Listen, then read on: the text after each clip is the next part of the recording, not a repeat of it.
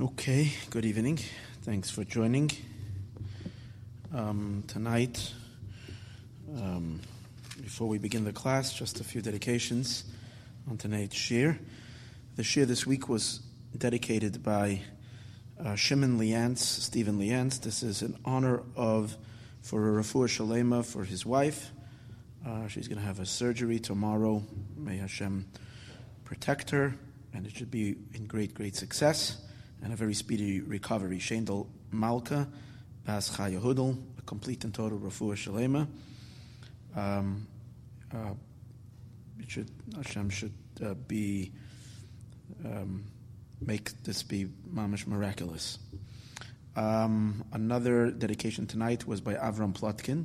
This is in honor of his mother's yard site, which is going to be on Wednesday, the 11th of Tevis, Yenta Bas Rev Nachem. May her neshama have a very great aliyah. Channel lots of brachas to you and everything that you need and everything that you want, in the material and in the spiritual. Parnasa barachava and good health, nachas from the children and only good. Another dedication tonight was by the Nathanson family, and this is in honor of a whole bunch of things here. The refuah shalema for Rivka Bazelda and David Yisrael ben Frida Gisha. Both should have a complete and total refuah. A yard site of a grandmother, Zelda Bas Chana Leib, Olav Shalom.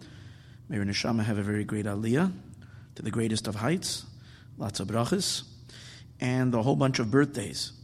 Chana Leiba's birthday on the 11th.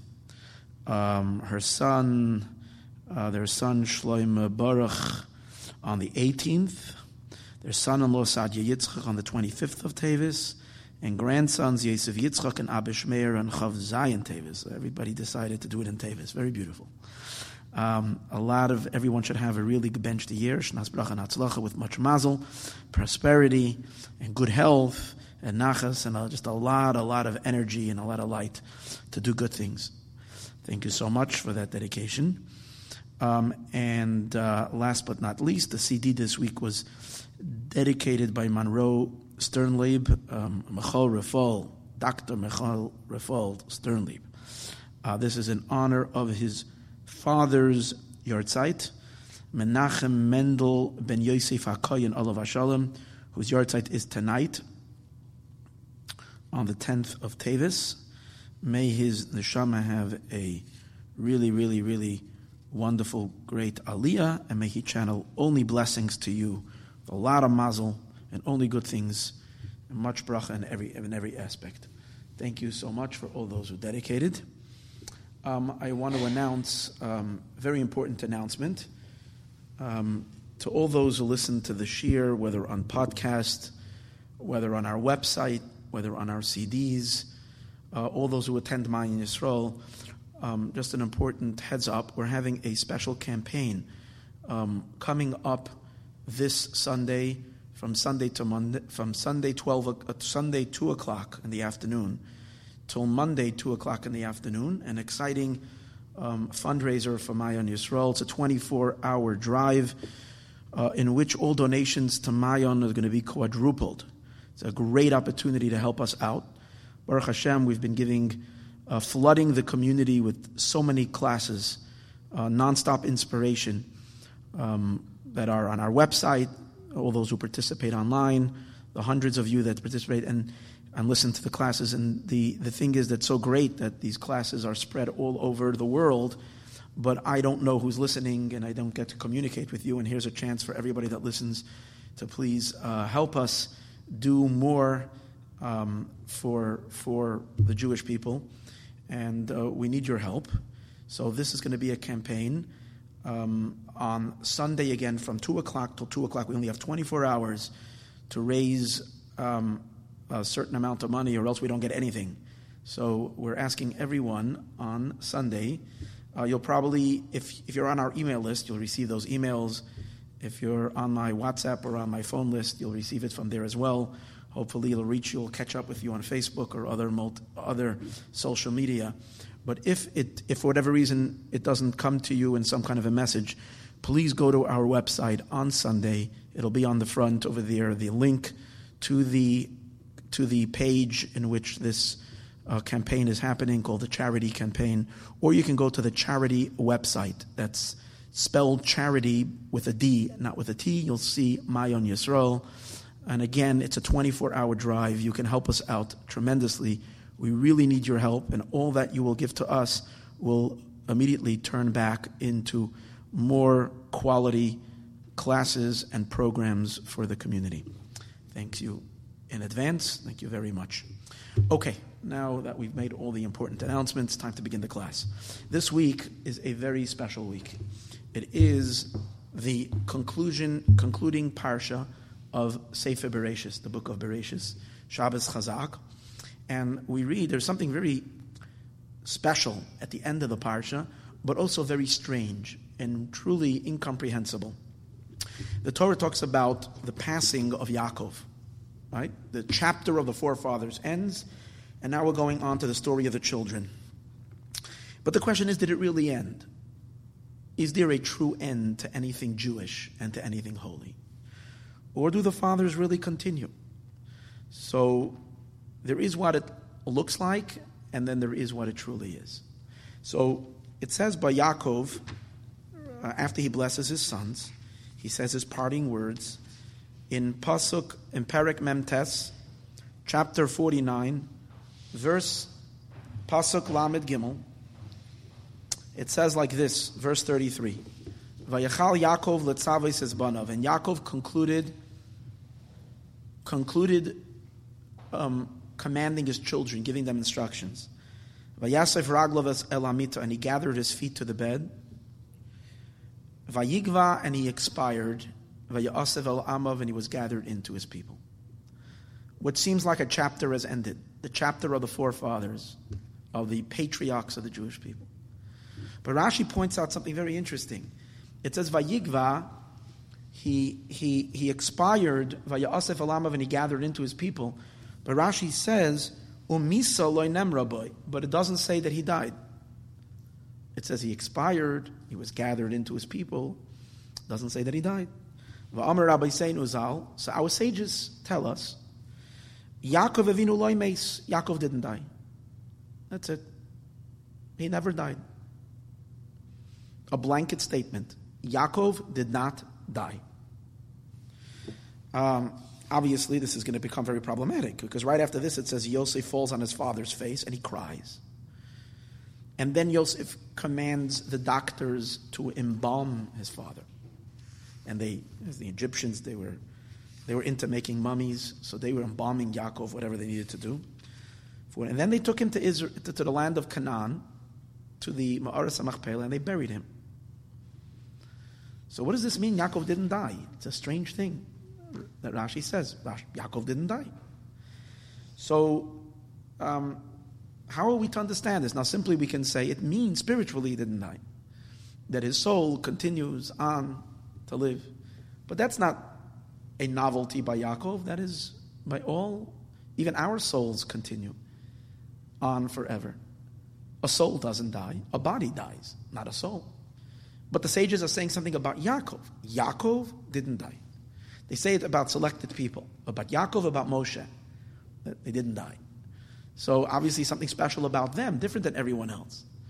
And the sages go on and they say, Tzadikim, the righteous, Af b'misasam, even in their death, Keruyim Chayim, they're called alive. So you can't say they're only called alive. It's like they're alive. Because then that's by all tzaddikim. If Yaakov is special, singled out, that means that there is something about Yaakov. No, he didn't die. So how do we make sense of this? Now, again, Rashi over here doesn't say that much. Rashi brings what the Talmud says, what the Gemara says, Yaakov didn't die. Other commentators deal with this. Nachmanides, the Ramban, in the last piece in the parsha, in the last Nachmanides on Sefer Bereshis, he says, over here, he says, what do you mean? He asked the question. He says, Yaakov himself says, I am going to die. So he says, so he gave two, so Ramban gives two things, first of all. He says maybe Yaakov himself didn't know that this would happen to him. This is what happened, that he wouldn't die. but he thought he would die, or he didn't want to speak highly of himself that he won't die. So he's told them he's going to die. But then he asked another question. What happens with the brothers? It says the brothers saw that their father died. So it clearly says that so he says, to them he died. You hear that? To them he died. It means what was visible to them, for as much as they were concerned, Yaakov died. But the truth is, or they didn't know about this. That's what he says. Maybe they didn't know that he didn't die. They thought he died. Or he died for them, but not in reality. Something that needs some understanding. Rabbeinu Bachaya explains this term. He wants to say that you can't say this means literally. Rabbeinu Bachaya says we can't say this means literally that Yaakov didn't die in the literal sense, because how can we say that? So he wants to explain that, again, spiritually he didn't die. But then he asked that question. If spiritually he didn't die, how is he different? How is Yaakov different than all the other tzaddikim? All the other tzaddikim don't either die. In what sense is Yaakov different? So Rabbeinu Bachaya says that other tzaddikim, when their souls leave their body, the soul leaves the body completely, goes up to its source. But Yaakov, since he's such a super tzaddik, and his body became sanctified to such a degree, the soul hovers above the body. And from time to time, it can enter the body as well. So it's like hovering. It touches and it doesn't touch. So he's kind of alive. Sometimes he fully is alive. And that's the meaning. And he quotes and he gives an example of someone else who was like this. Rabbeinu HaKadosh, the author of the Mishnah, the Talmud says that every Friday night he would come to his family and he would make Kiddush after he passed away. They knew Friday night he would come, until a neighbor found out about it and she started making a whole thing, and that's when it stopped. But Rabbeinu HaKadosh would come to his family and make Kiddush.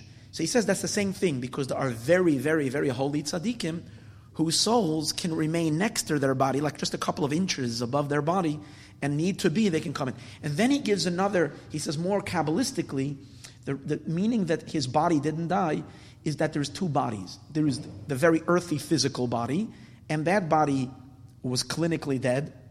He died. But there is another kind of body that's not soul. It's more like an encasement for the soul. It's kind of between the physical and the spiritual, kind of metaphysical. And that body is when we say didn't die. And that body kind of floats in the world. And when necessary, it can I think, vest itself in the physical body.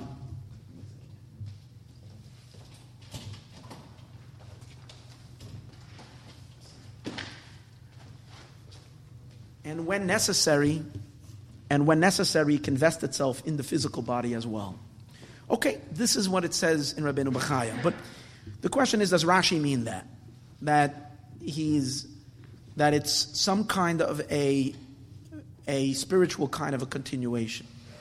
Or does Rashi mean literally that Yaakov is alive? So let's take a look at the source of this in the Talmud, in the Gemara. So the Gemara, this is a passage in the Talmud in Masechtas Tainis, Tractate Tainis.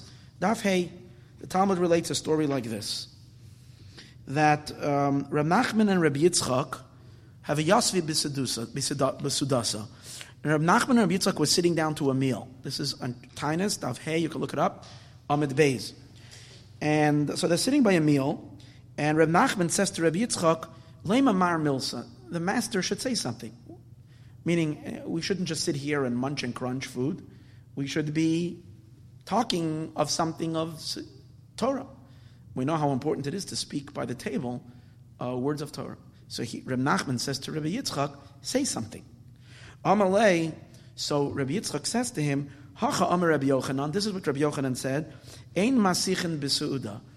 You're not supposed to talk in the middle of a meal. So he says, my Rebbe, Reb Yochanan, taught me that we don't talk in the middle of a meal, because there's a danger of choking. Maybe you're going to cause the windpipe to open up, and it's going to receive the food before the esophagus. Meaning, in other words, there are two pipes in a person's throat. One of them is the food pipe, the esophagus. The other one is the windpipe. And we're afraid that when you talk, see, the windpipe has a little cover on the top. It's like, you ever see those trucks that have an exhaust thing on the top and it keeps on flapping. So what happens is when you talk, being that you're exhaling air, it causes the flap to open. And then if it opens up, then the food can go down the wrong pipe.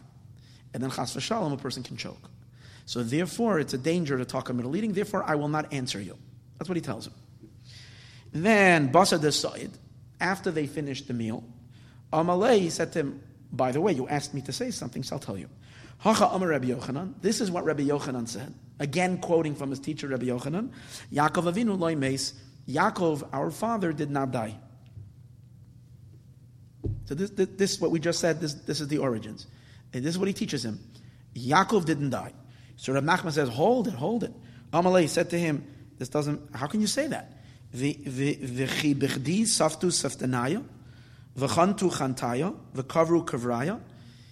Is it in vain? Is it for naught that they eulogized him? Is it for naught that they embalmed him? Is it for naught that they buried him? If he didn't die, so why did they eulogize him? Why did they embalm him? Why did they bury him? Amalei, so he says to him, okay, you have a good question. But Mikrani Dorish, I have a pasuk. I have a source in the Torah from where we derive that Yaakov didn't die. From where? Shenamar, it says in a pasuk, this is a pasuk in Yirmiyahu, Va'ata al tira avdi Yaakov. God says, and now don't fear, my servant Yaakov, don't be afraid. Ne'um Hashem, says God, V'al techas Yisrael, and don't tremble, Israel. Ki hineni Moshiacha, because I will save you, me'rachaik, from a distance. That means even if you're scattered across the world and you're so far away, God says, I will save you. But he tells it to Yaakov, I will save you, my servant Yaakov, don't be afraid. Ve'zaracha me'eret shivya, and your children from their land of captivity. Makishhu lezarai. So what we do over here is, so this is what it says in the Apostle. I will save you and your children from a foreign land. That itself is not good enough to say that Yaakov didn't die, because maybe he will save him from a foreign land, means he will save him after he passed away. But the Talmud says, we do a comparison. It says, since it mentions two things in the Pasuk, you and your children, so we can do what's called a hekesh. One of the ways the Torah, we extrapolate in the Torah, is when two things are mentioned in the same pasuk, one next to each other, we can equate one to the other and derive certain things from one towards the other. So since it says, I will save you and your children, it says, from the land of captivity. Now you're not a captive once you die, chas v'shalom. When the person leaves this world, they're not a captive anymore. Captive is only when a person is alive. That's when they're in captivity. So since it says, I will bring your children back from captivity, so it must be those that are alive, not going to be bringing the dead people back to Israel. We're going to be bringing the living, the dead as well, because we know there's going to be a Tchias HaMesim. But when it says I'm saving your children, it means your living children, your descendants that are alive. So I compare Yaakov to his descendants, just like his descendants are alive when God will bring them back. So too Yaakov is also alive. That's what he says. So I have a pasuk. Simply, what does he seem to be saying? Don't confuse me with the facts.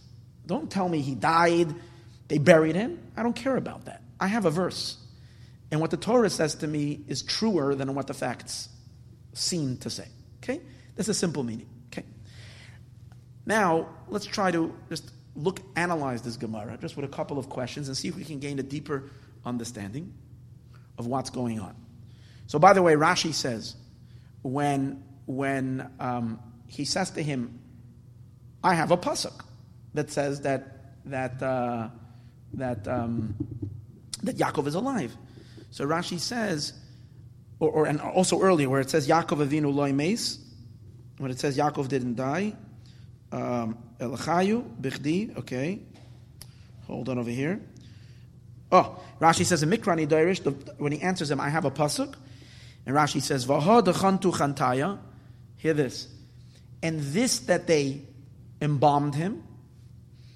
Svurim hayashem meis. They thought that he died. Okay? That was their perception.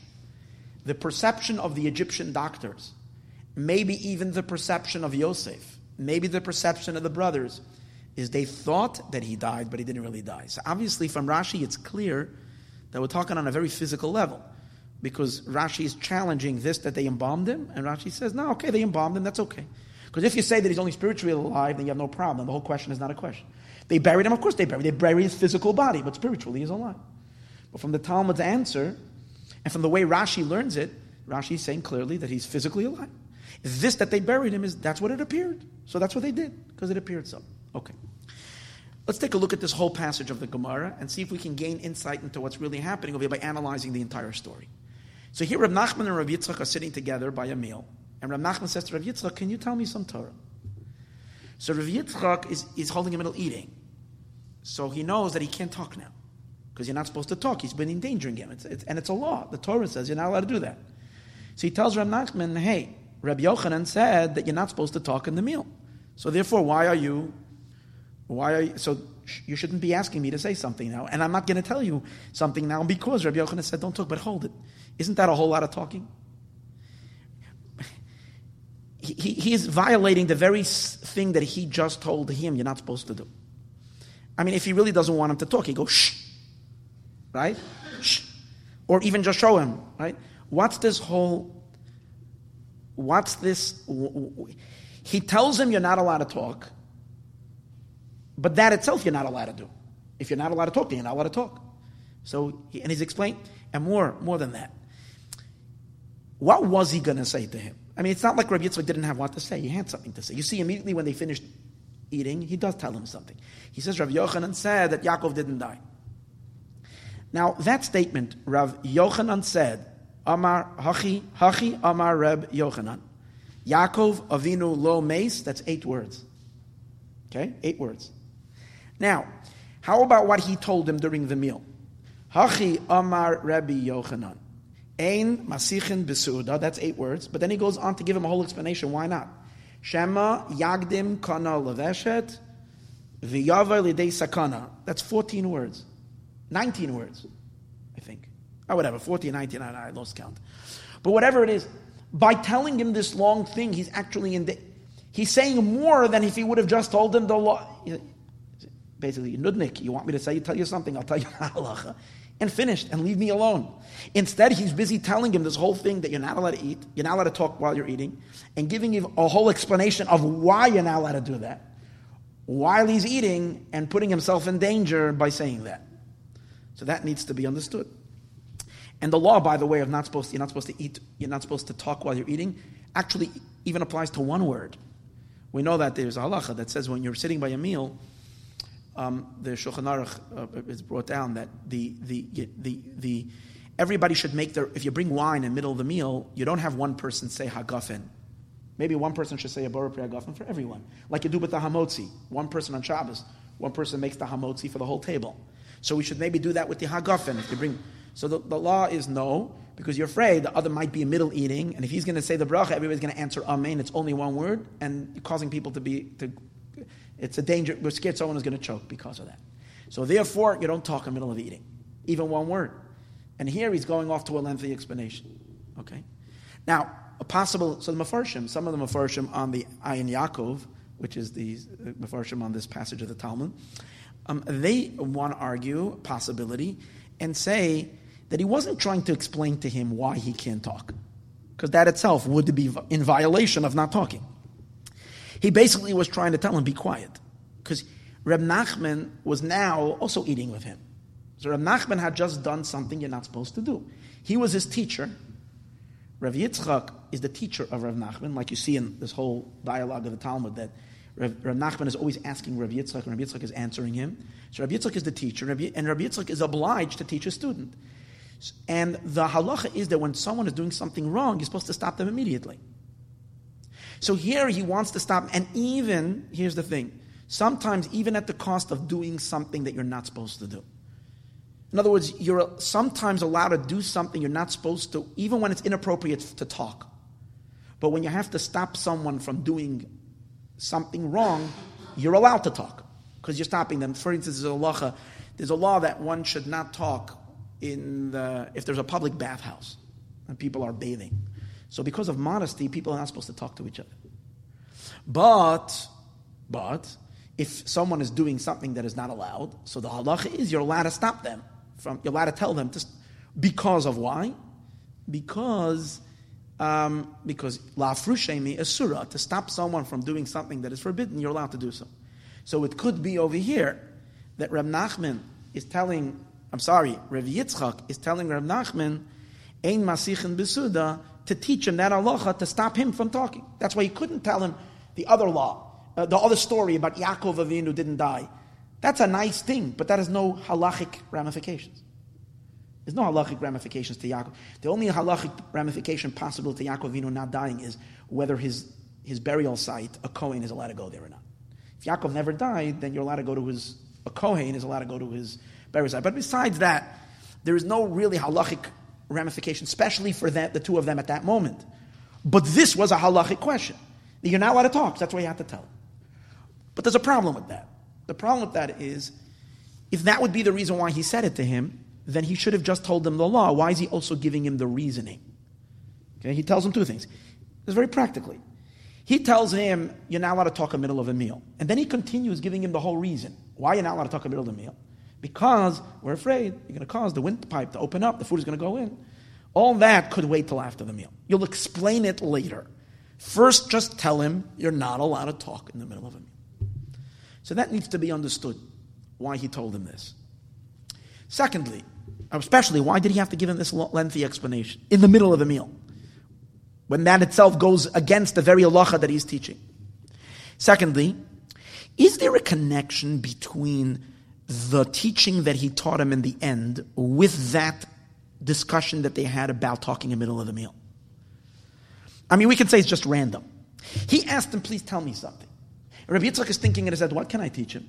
And he recalled this teaching of Rabbi Yochanan that Yaakov didn't die.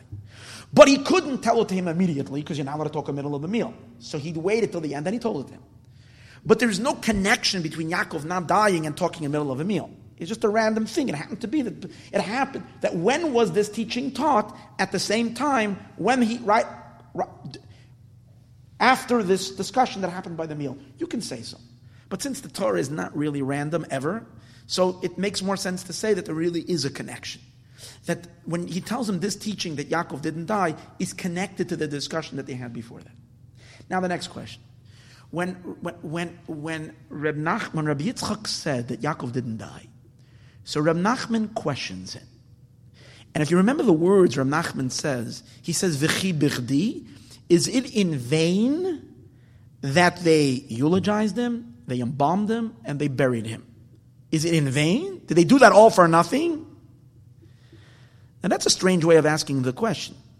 I think a much better question would be, hey, how did they embalm him? How did they eulogize him? And for sure, how did they bury him? He's a living person. How do you bury a living person? He doesn't say, how did they do that?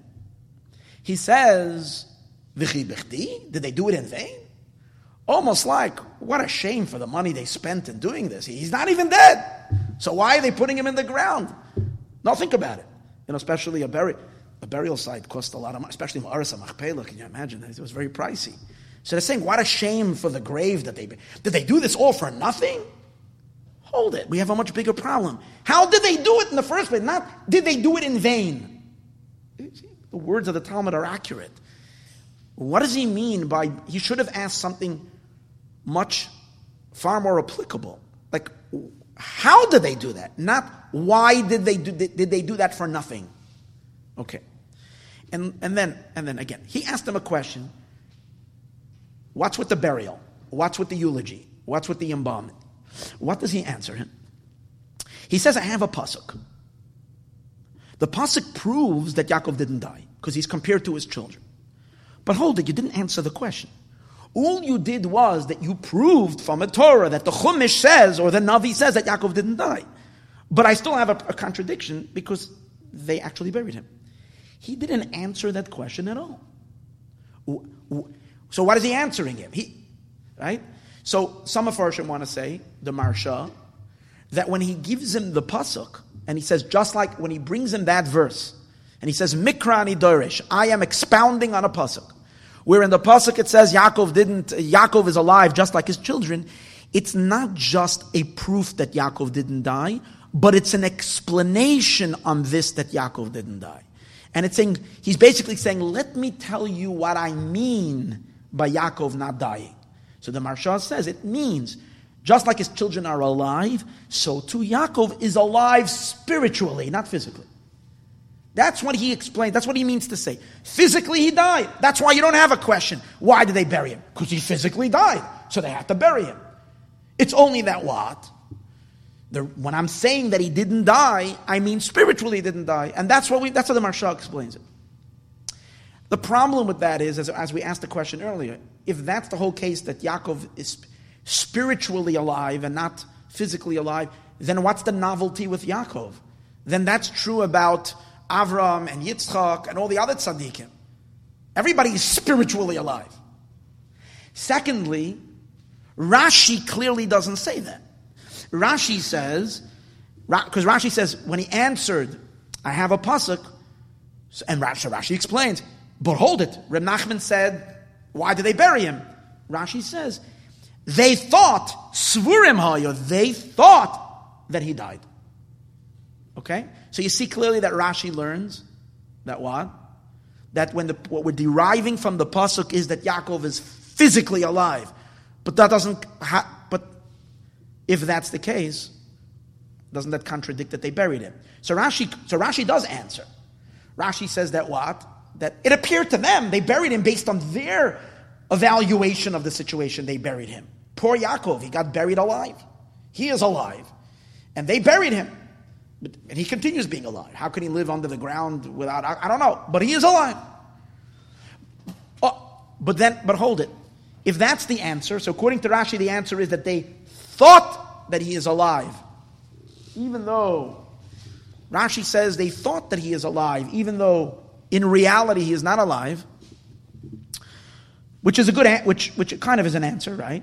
But the problem is, the Gemara doesn't say that. Meaning in the answer, all he says is, I have a pasuk. Doesn't say more than that. Okay, so to understand all of this, let's take a little bit of a step back, and we'll look at the context of where the Gemara tells this story. Again, the story was about Reb Nachman and Reb Yitzchak sitting together by a meal. But that story is within a broader context. The Gemara doesn't just suddenly out of nowhere just drop that story. The Talmud, in the page before this, in the last page before this, the Gemara relates a few discussions, a couple of conversations that these two people had, Reb Nachman and Reb Yitzchak. In where Reb Nachman asks a question, Reb Yitzchak gives an answer, and every time Reb Yitzchak's answer is an answer given from his teacher, Rabbi Yochanan. So Reb Yitzchak is transmitting teachings from Reb Yochanan to Reb Nachman. And there are, over here, a few such stories.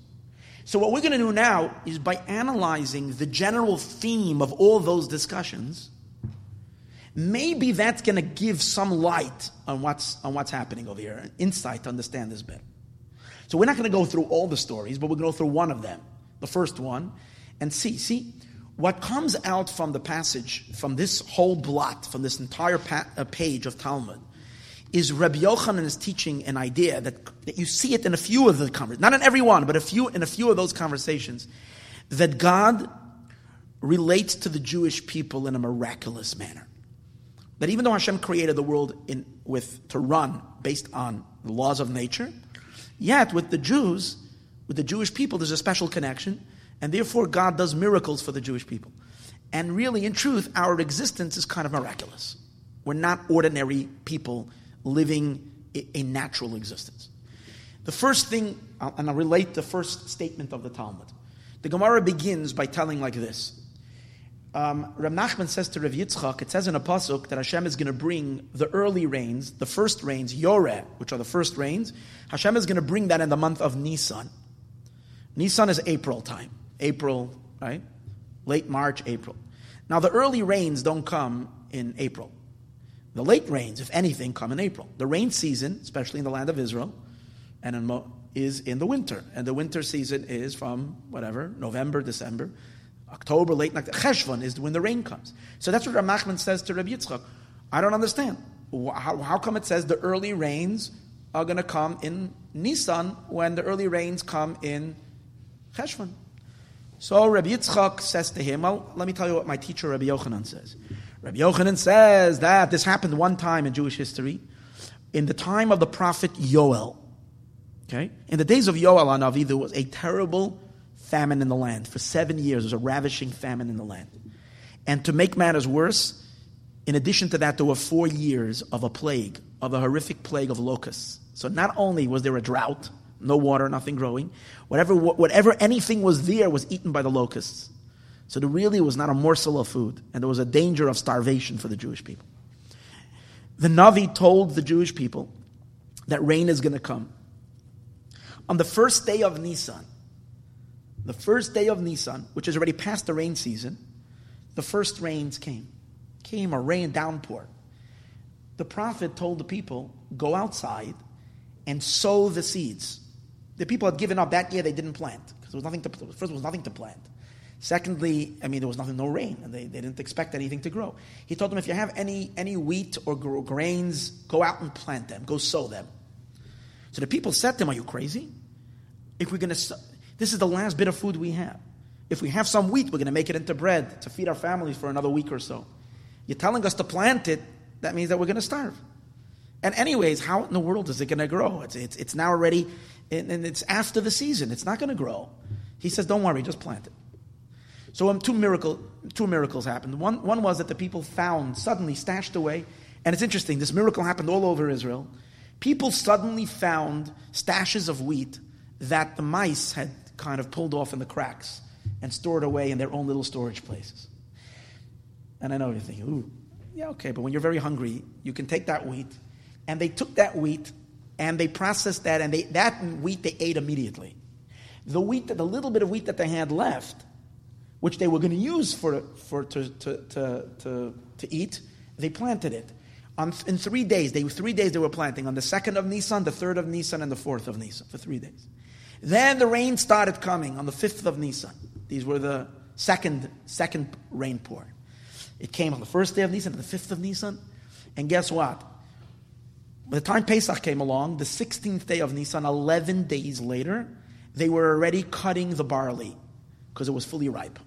In other words, that which usually took 6 months to happen now happened in 11 days. And that's Rabbi Yochanan's explanation of what it means the first rains are going to come, which is a clear indication that with the Jewish people, God tweaks nature and He wants to do a miracle, and He gave us the rain at such enormous, not the rain, He gave us the rain at the different season, but the growth of the grain at such enormous speed. And so there are other passages in the Talmud, in this passage of Gemara, where Rabbi Yochanan's teachings, the content of Rabbi Yochanan's teaching is that the Jewish people have a miraculous existence. Okay. Now, the Talmud continues with this story.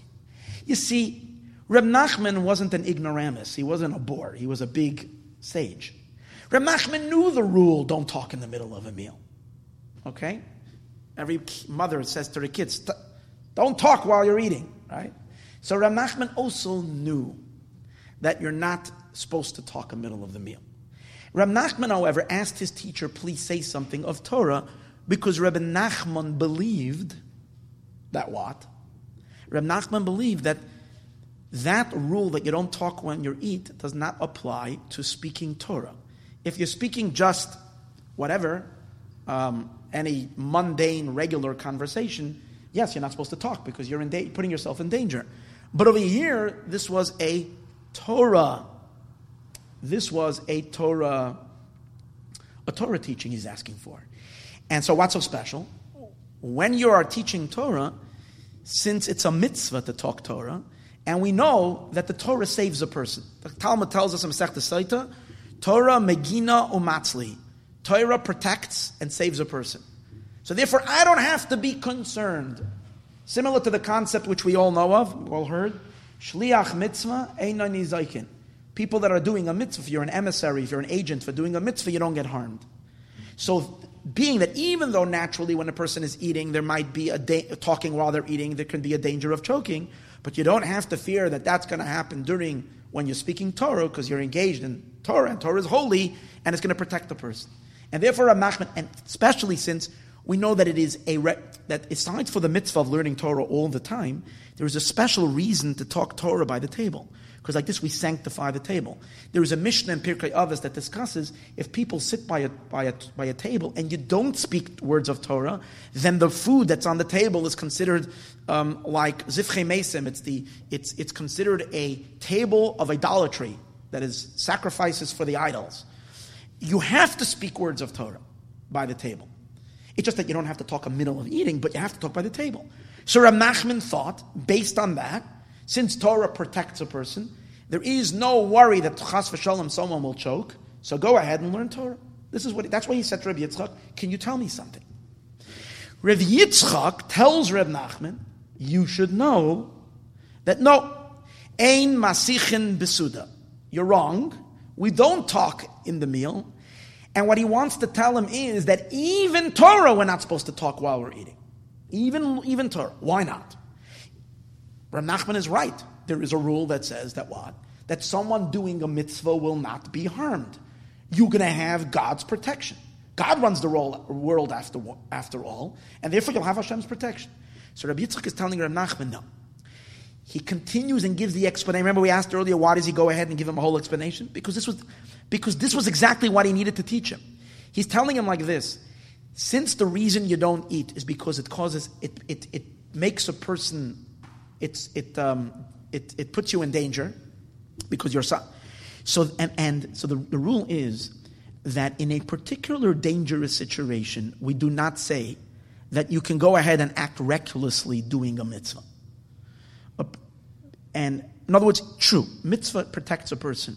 That's in regular circumstances when there isn't a particular danger, when there isn't a common or something that we can most likely to happen. For example, we use the idea of shlicha mitzvah in a zaykin. We give people a $1 bill when they go on an airplane. Okay, everybody does that. We make someone a shliach mitzvah. Why? Because taking a flight is not dangerous.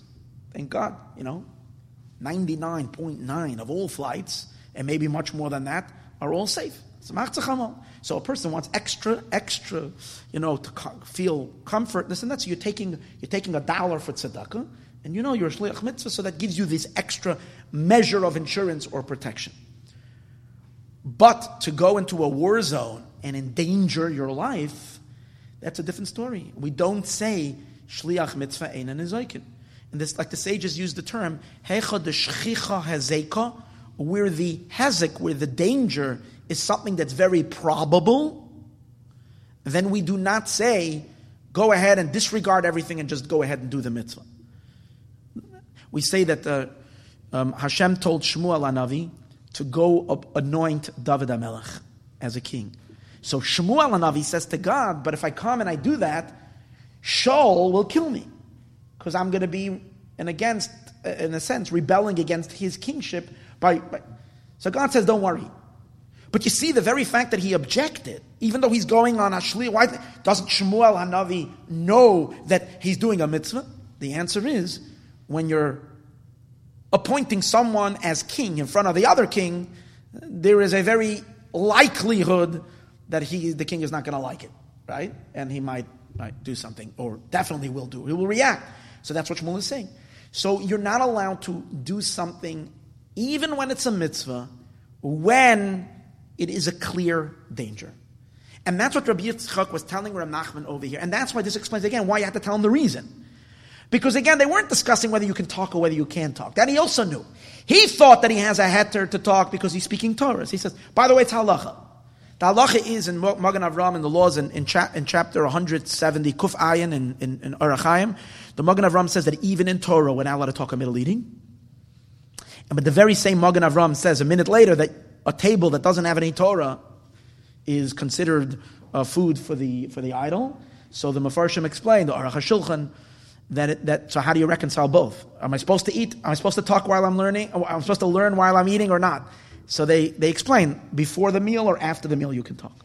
But not during the actual meal. There's a whole question. See, in halacha everything is discussed. There is a whole question if between the courses you're allowed to talk Torah.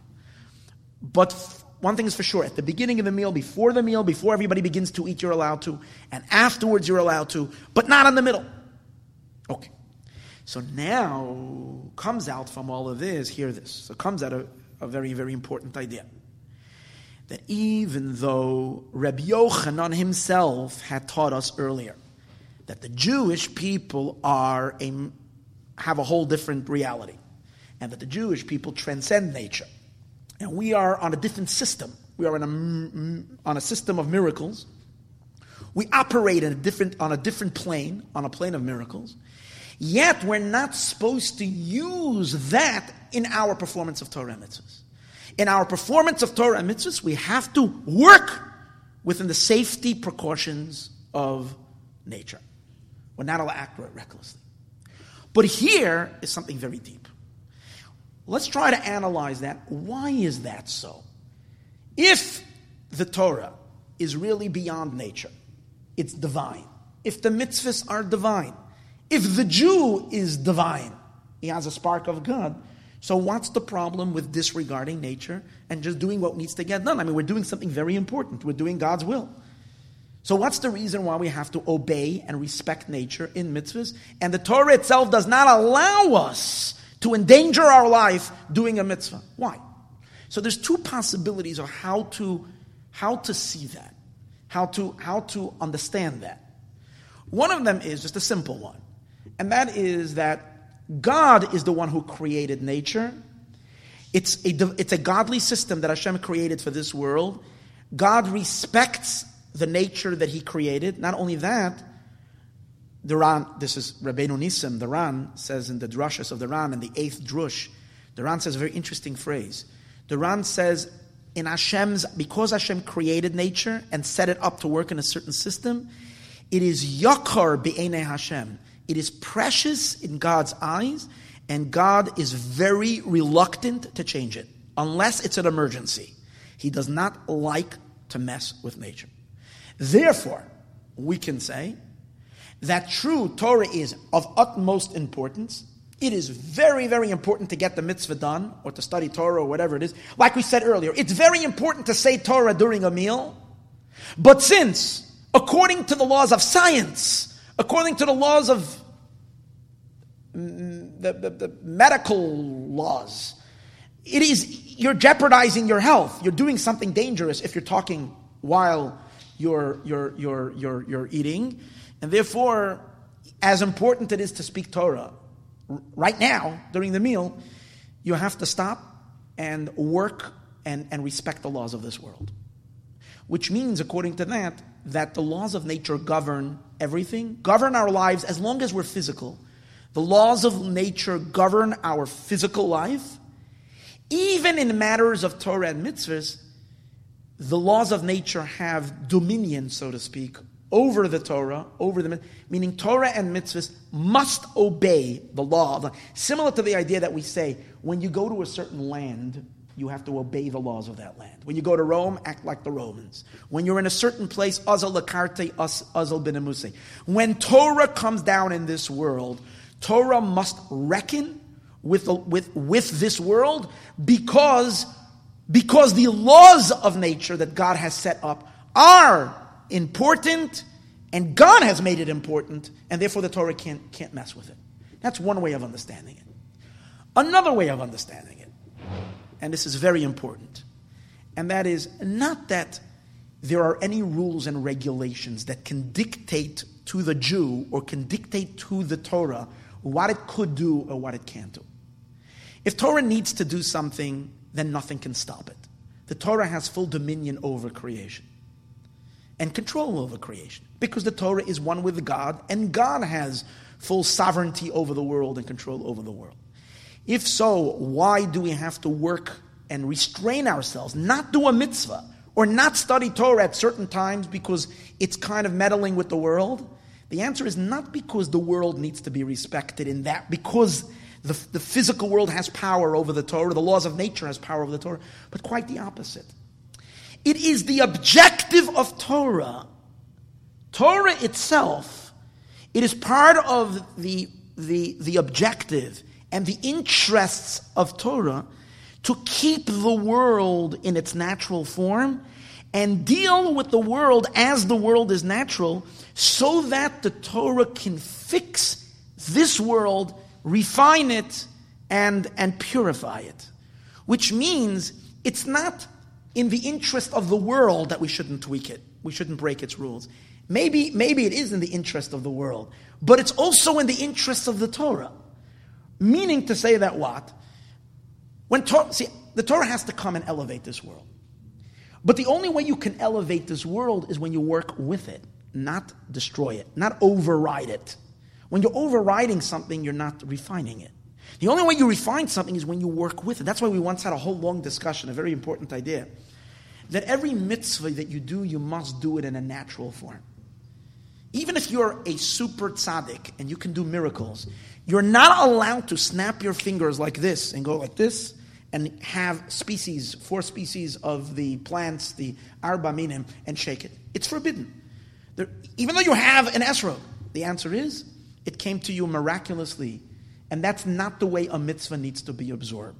A mitzvah should be observed by toiling, working, earning the money, going through all the natural means, buying the lulav and the esrog, and then shaking it with your physical strength. Why? By doing that, you're taking all these physical forces of creation, refining them and making them godly. There's a beautiful story, which I'm going to share. I might have shared it once by a share, but it just gives this idea. The Rav Shneur Zalman of Liadi, the Baal HaTanya, was once presented by a chassid of his, one of his followers presented him with a snuff box. A silver snuff box, in which we had what we call tabik, this is snuff, and the Alter Rebbe didn't want to use it. And he said that I have one limb in my body that is not a lustful limb, and that's my nose. All the limbs of my body, of everybody's body, is looking for satisfaction, is looking to be satiated, is looking for pleasure. The nose enjoys a good smell, but it's not like you walk around hungry. I must smell roses right now. It's not a Baal Taiva. So the Rebbe said, I have one limb that's not begging for attention. Am I going to stuff it with unnecessary attention? It's not even asking for it. I have enough to deal with the parts of my body that are calling out all day for attention. So he didn't want to use it. So what did he do? But he had a gift. So he broke off the top of the gift and he used it was a silver snuff box. He used the cover as a tefillin, as a mirror where he can check if his tefillin is centered in the middle of it, because tefillin have to be exactly in the center of your head. So he took it off and he would use it as a mirror to see if the tefillin is exactly in the middle. This story was related by one of the Hasidim to the grandson of the Baal HaTanya, of the Alter Rebbe, and he related exactly as I told it. That the Alter Rebbe took the top and he broke it off. The Tzemach Tzedek corrected him. And he said that's not what happened. He didn't break it off. He said there was a pin that was connecting the upper part of the snuff box to the lower part. My grandfather removed the pin. And then he had a mirror. Because my grandfather never broke anything. And he meant something very deep. The way to deal with the world is not through breaking it, or overriding it, or suspending it. The way to deal with the world is to slowly, carefully direct everything in this world to operate in accordance to God's will. But to do that, you have to work with what is. You can't suspend what is. You can't just break it or override it. You got to work with it. So Torah and mitzvah is kind of like waltzes with the creation for thousands of years. It dances with the world together. And it fixes, it directs every aspect of the world together with it, not by. That's why, for that reason, the Torah itself does not want to be a bulldozer and come over here and say, well, you got to say Torah in the middle of the meal. Doesn't make a difference if you're going to choke. You know what? You're doing a godly thing. Just rely on God's thing and just do the mitzvah, and nothing is going to happen. The Torah could do that, essentially. But the Torah doesn't want to do that, because then it's not working within the norm of nature. It wants to work within nature to fix nature. For that reason, and that's the reason why you must obey, you must respect the laws of nature even while doing Torah and mitzvahs, learning Torah and doing mitzvahs. It's not because the Torah is controlled by nature. It's a big difference. It's not because the Torah is controlled by nature. Torah is not controlled by nature. Torah is infinitely more powerful than the world. It doesn't take any limitations. It doesn't take any... It chooses. The Torah itself chooses to work within these certain laws, within these certain parameters, because that's what it chooses to do. It's like a mother going to school with her little child, sitting down and following all the rules that are in the classroom. Sitting quietly by the... It's not because she's obliged by these rules. She chose for the day to be a 5-year-old in the class that has to follow the rules. So she self-imposed those rules. That's the idea. The Torah self-imposes these regulations on itself so that it can fix and inspire and direct the world. That's the idea. So now we'll understand this is what Reb Yitzchak says to Reb Nachman. Again, Reb Yitzchak just told Reb Nachman, he just taught him a very fundamental principle in being a Jew. You realize what just happened? I just want you to understand something. When we just learned this little passage of Gemara, do you realize that this teaching was not a little teaching? Whether you can talk by the meal or when you can't talk by the meal. This was a very fundamental guidance in regards to general observance. Do you disregard the world to do God's will or not? So Rabbi Yitzchak had just told Reb Nachman, no, you can't do something dangerous. When something is dangerous, you're not allowed to do that even when you're doing a mitzvah.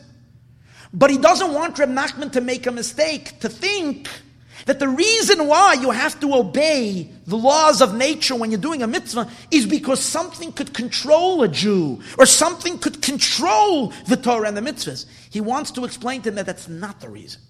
But it's because the Torah itself wants to work. The Torah chooses to work with the world because so it wants, because that's what the Torah needs to do. It needs to elevate creation, it has to work with creation. That's why, what's the teaching he told him right after the meal? What was the immediate teaching? He tells him, I want to tell you something about the Jewish people. I want to tell you something about the Torah. Who is the man who's the quintessence Jew? Yaakov. He's the father. We all know that our neshamas are all part of Yaakov. Yaakov is and from the fathers, he is like the perfect one of the fathers. Because we know that he's called Bechir, the chosen one of the fathers. It's like Avram and Yitzchak, where Avram was half-baked, Yitzchak was 3/4, and Yaakov finally is the final product. Okay? He's the final perfect Jew. Until Mashiach. Okay? Yaakov is the perfect Jew. Yaakov is also the Torah. Because we know that Avram's thing was chesed. Yitzchak's thing was prayer. And what's Yaakov? Yaakov is Torah, truth, Torah. Since Yaakov is the most perfect Jew, and he says, guess what? Yaakov didn't die. Yaakov Avinu Lo Meis didn't die. What does that mean that Yaakov doesn't die? That means that he's now 3,500 years later, maybe longer, close to 4,000 years, that you have a living human being, Yaakov. Yaakov is still alive. Yaakov didn't die. Hold it, every human being died. What are you talking about? There's no such a thing as a human being that lives forever. Well, Yaakov lived forever. What does this teaching teach you? That a Jew, Yaakov, who is the perfect Jew, Yaakov, whose entire body is Torah, that's what Yaakov did. Yaakov never went out of the tents of Torah. He studied Torah all day. He is the personification of Torah. And therefore, what do we say about Yaakov? Yaakov Lo Meis, he did not die.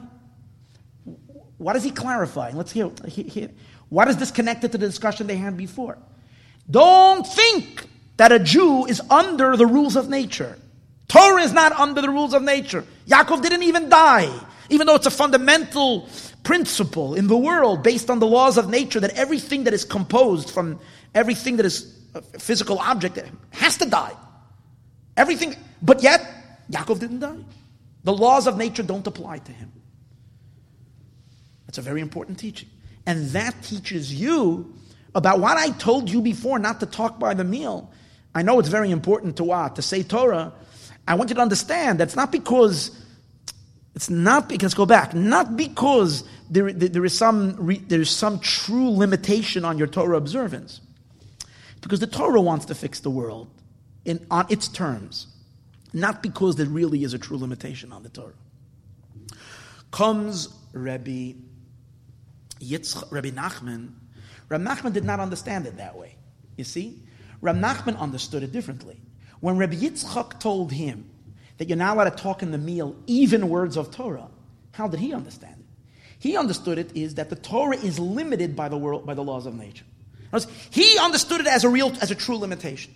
That in this world, nature governs everything. If you're in this world, nature governs you. Not because the Torah wants to be governed, but because so is the law. This world is, if you're living in this world, you have to work by nature. That's how Reb Nachman understood it. When Rabbi Yitzchak told him that it's not that case, and he said, you should know Jews, they're not at all within nature. Torah mitzvahs, you see, Yaakov didn't die. He was taken aback by that. So Reb Nachman says to Rabbi Yitzchak, I don't understand. Did they bury him in vain? Did they eulogize him in vain? Did they embalm him in vain? He doesn't ask. Now, this is a very fine thing. He doesn't ask him the question, how did they bury him? Doesn't say that. Because they could have buried him, like Rashi says, maybe they thought he died. It's not a question of why. That wasn't his question. He's asking a much deeper question. He's saying like this. And he says, why is he saying in vain? Because what he's saying is like this. His question is not on the facts. Let me go again. His question is not because he found some ancient scroll that describes the story that Yaakov died and they buried him. That wouldn't bother him at all. What was bothering Rabbi Yitzchak is, who told us that they buried him? Where does it say that Yaakov was buried? Where does it say that they embalmed him? Where does it say that they eulogized him? It says so in the Torah. The Torah describes Yaakov's death. The Torah describes that Yaakov was buried. And not only that, who was the one who commanded they should bury him? Initially Yaakov, and then Yosef. And it's a mitzvah. Let me ask you, was it a mitzvah to bury Yaakov? It's a mitzvah to bury any dead person. Was it a mitzvah to bury him? It was a mitzvah to bury him. And the Torah describes it as a mitzvah. And the Torah describes all these events. Now, according to this, if according to the Torah is telling us that Yaakov really didn't die, Yaakov is alive and he didn't die, comes out that the Torah is telling us all these things and then that what they did to Yaakov, and these stories that the Torah is telling us about Yaakov aren't true. See, everything the Torah tells you has to be true. Today's days, I'll give an example. Today's days, there are many hypotheses or whatever. People are, that people think and trying to prove that the universe is a myth. It's just imagination. It's not real. Does the universe, I see it always on these news things, does the universe really exist? You know, the Hasidic masters have the same question. The Hasidic masters they're so imbued with the reality of God, with the truth of Hashem, that they ask the question, maybe the universe is imagination. Maybe only Hashem is, and there's nothing but God. And you know what their answer is? That there must be a world? Because it says in Chumash, Bereshis bara Elokim es hashamayim es haaretz. In the beginning, God created heaven and earth. The Torah can't be telling a lie. So here is the question. Hear the question? If the Torah says that they buried him, if the Torah says that they... So his question is, did they do that in vain? Meaning, is there no truth to that? That's his question. Not how did they do that. They could have done it because that's what they saw, but the Torah is talking about it. If the Torah is talking about it, it means the Torah is telling you something. If the Torah knows that Yaakov is really alive, therefore there is no... A live person you don't bury. Who do you bury? You bury someone who died. But if his death is not real, according to the Torah, then what are they doing? That's his question. How can you tell me that Yaakov is alive? I believe you that he's alive. That's not a problem, he says. But how can you tell me it seems like the Torah gives recognition to Yaakov dying? Because the Torah relates the story. So comes Rabbi Yitzchak, and Rabbi Yitzchak answers him. And Rabbi Yitzchak tells him, it's a very important answer.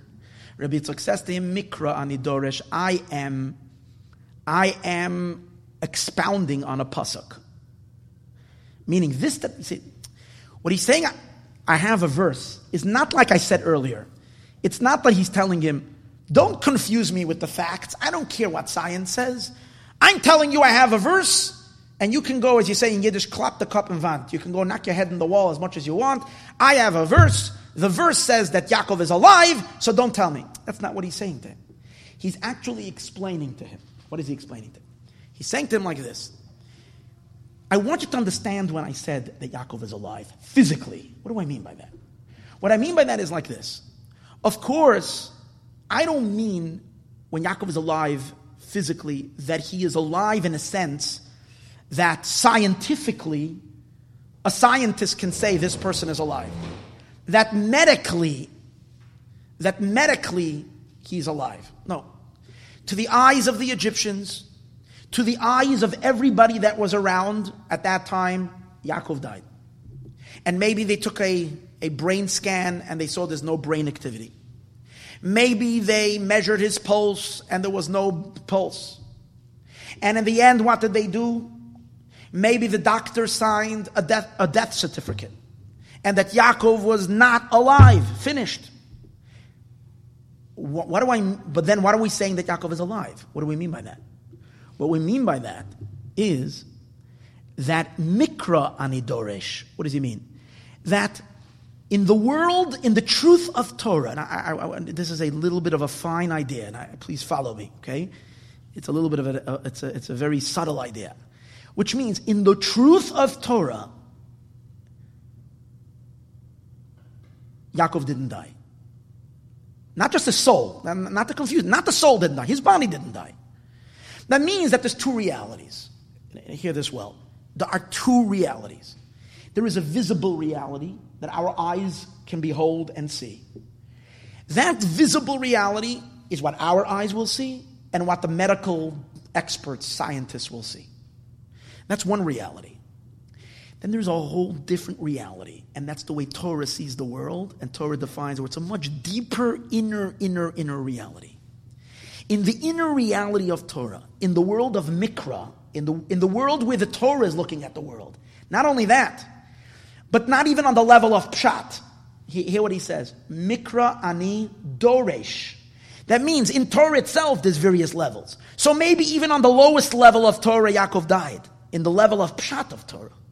But in the level of Drash, which means even a higher, deeper, inner, more state of existence, Yaakov's physical body is alive.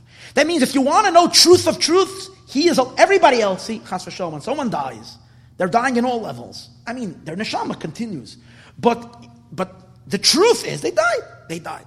Yaakov's death is an external thing that is happening to the eyes of anybody that's looking at it, but not in the truth, the inner reality of realities, in the truth of Torah. Yaakov didn't die. Physically didn't die, not spiritually. Physically his body he's alive. Was there any signs of it? Any visible signs to the outside? No, not at all. Now let's give an example for something like that. I mean, we have that in the way we perceive things. See, our perception, our physical human perception, is a very a limited perception. We don't see things as they truly are. In colors, for instance, we see a very limited range of colors. Animals have a much broader vision than we. Or even, let's say, if you go back 200 years ago, our perception of the way we actually saw something, physicality, even today we still see it that way, but when we looked at matter, matter is matter.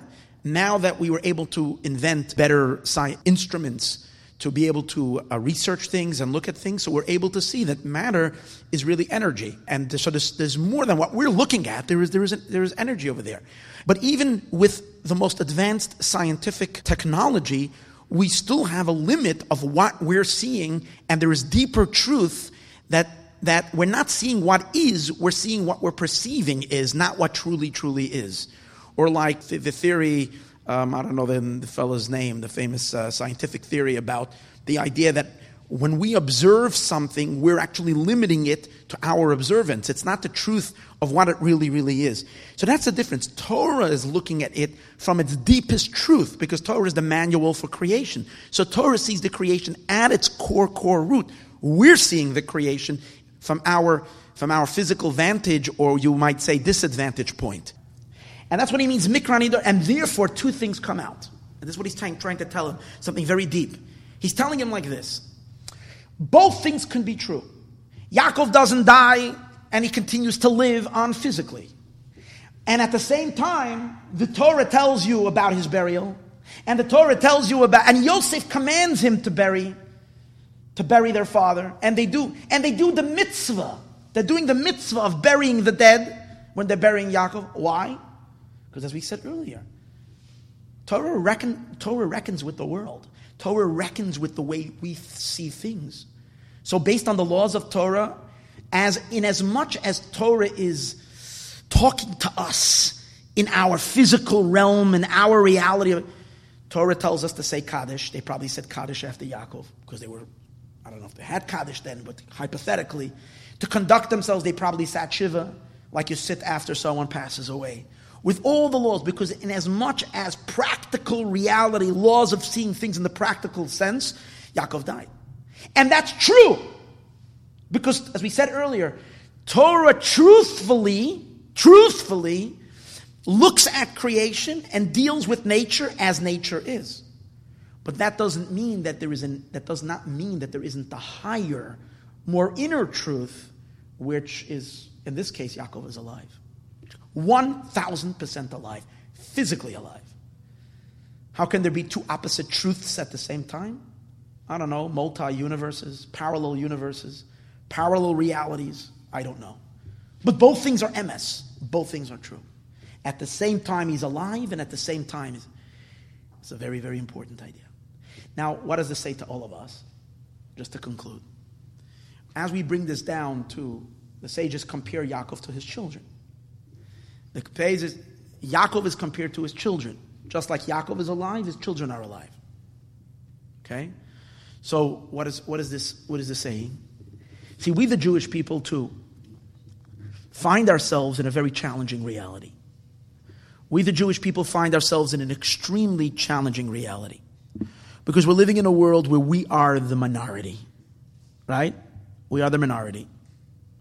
And not only are we the minority, but we are the despised, hated minority. In the words of the sages, we are one little lamb among 70 wolves that are waiting every moment to pounce on the little lamb and destroy it. We don't have to look too far back in our history. We can just look to what's going on just now and see how little friends we truly have, how few friends we have, and how there is so much animosity against the little tiny Israel. In addition to that, the Jewish people throughout our history, we were scattered amongst the nations that besides for the physical threat, think about the spiritual threat of a nation that is going to be scattered everywhere. And what are the chances? What are the chances for a nation like this to survive, to remain intact, physically intact, but even more so, the tradition of the Jewish people, our Jewishness, should remain. It doesn't have...